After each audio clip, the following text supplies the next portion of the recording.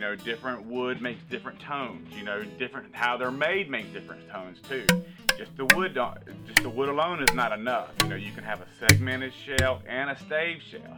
You're gonna hear different sounds. So wood resonates differently. Here you can be able to hear the sound in the most purest form. This is the natural wood is what you're gonna be able to hear. You're gonna hear those natural wood tones.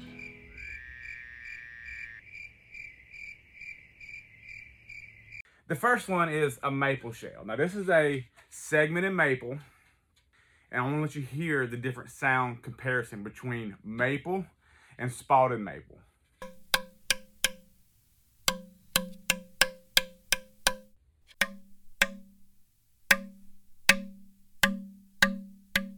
Oak, maple and mahogany. This is a ply stave. Now this is actually a ply segmented shell. This is mahogany.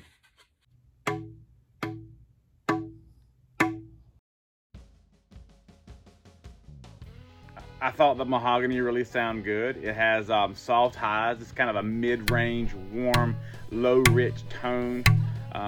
It's really great. It's really warm. It's great for a recording studio, kind of a low-light jazz kind of playing. It ranges for about 1,070 pounds of force as far as the Janka scale hardness.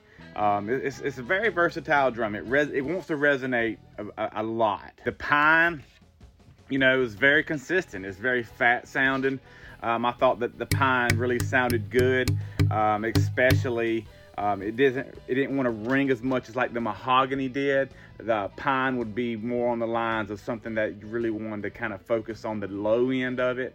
You know, kind of really great for it's like a live setting recording that's going to be mic'd. It's going to have it mixed up. Around about the pine is about 800 on the Janka scale. So it's going to be on the softer side. So it's not going to resonate as much as fully as say like the mahogany does. Some of the things that I heard with the maple, maple definitely kind of has a uniform amount of highs and mids. Some more of a kind of warmer lows. It's very bright and punchy. It's really a great all-round drumming wood. It's the industry standard, you know. It's the Janka scale is a 1450 pounds of force, and it's a great sounding wood. I thought it really sounded good when you actually mix some of the mahogany with it too. Now I thought the oak did really good. Oak's known for it's got a mid lows. It's kind of like an all-purpose kind of very variety kind of snare. Kind of got a real quick decay, a little less overtones. It's a great workhouse wood. It's very durable. It's strong. They've been using it for flooring for years and years. It's great for rock, country, pop, even R&B. You know, the Janka scale is about 1,290 pounds of force. This is a very, very classy wood. And on this one right here, you can see those little marks in it. That was trim board. That was the actual trim that we used to make these drums that we recycled. This is a recycled. And this gonna, you know, and it may be the reason why this oak wood did kind of resonate more with me than I anticipated. And then when you mix the pine with some of the oak, it almost kind of holds it back. So you got a really unique part in the scale where that drum is gonna sound amazing. I really hope that I was able to kind of shine some light on some of the aspects of drums and tonal woods, you know, so you can kind of start hearing some of the actual sounds and notes that the drums, you know, really want to produce. And when you can resonate with something, and my biggest thing is find you a drum sound, find you a sound that resonates with you, something that you like, something that sounds good to you, and go with that. I'm not saying one sounds better than the other. Each one of these drums has their place. Peace again, and remember, just keep to watch more, and I'm gonna have more videos here coming out very soon of some of these demonstrations. Thanks for watching the video, and just keep drumming.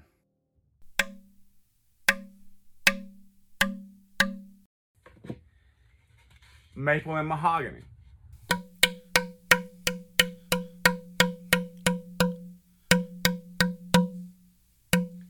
This is a ply stave.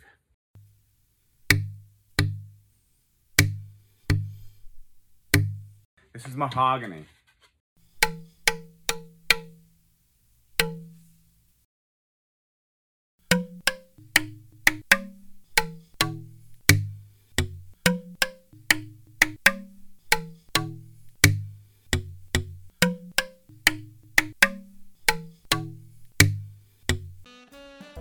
This is a maple that has not been milled. Basically the same shell that has not been milled yet. See, notice the mass on it. The mass brings it up in pitch.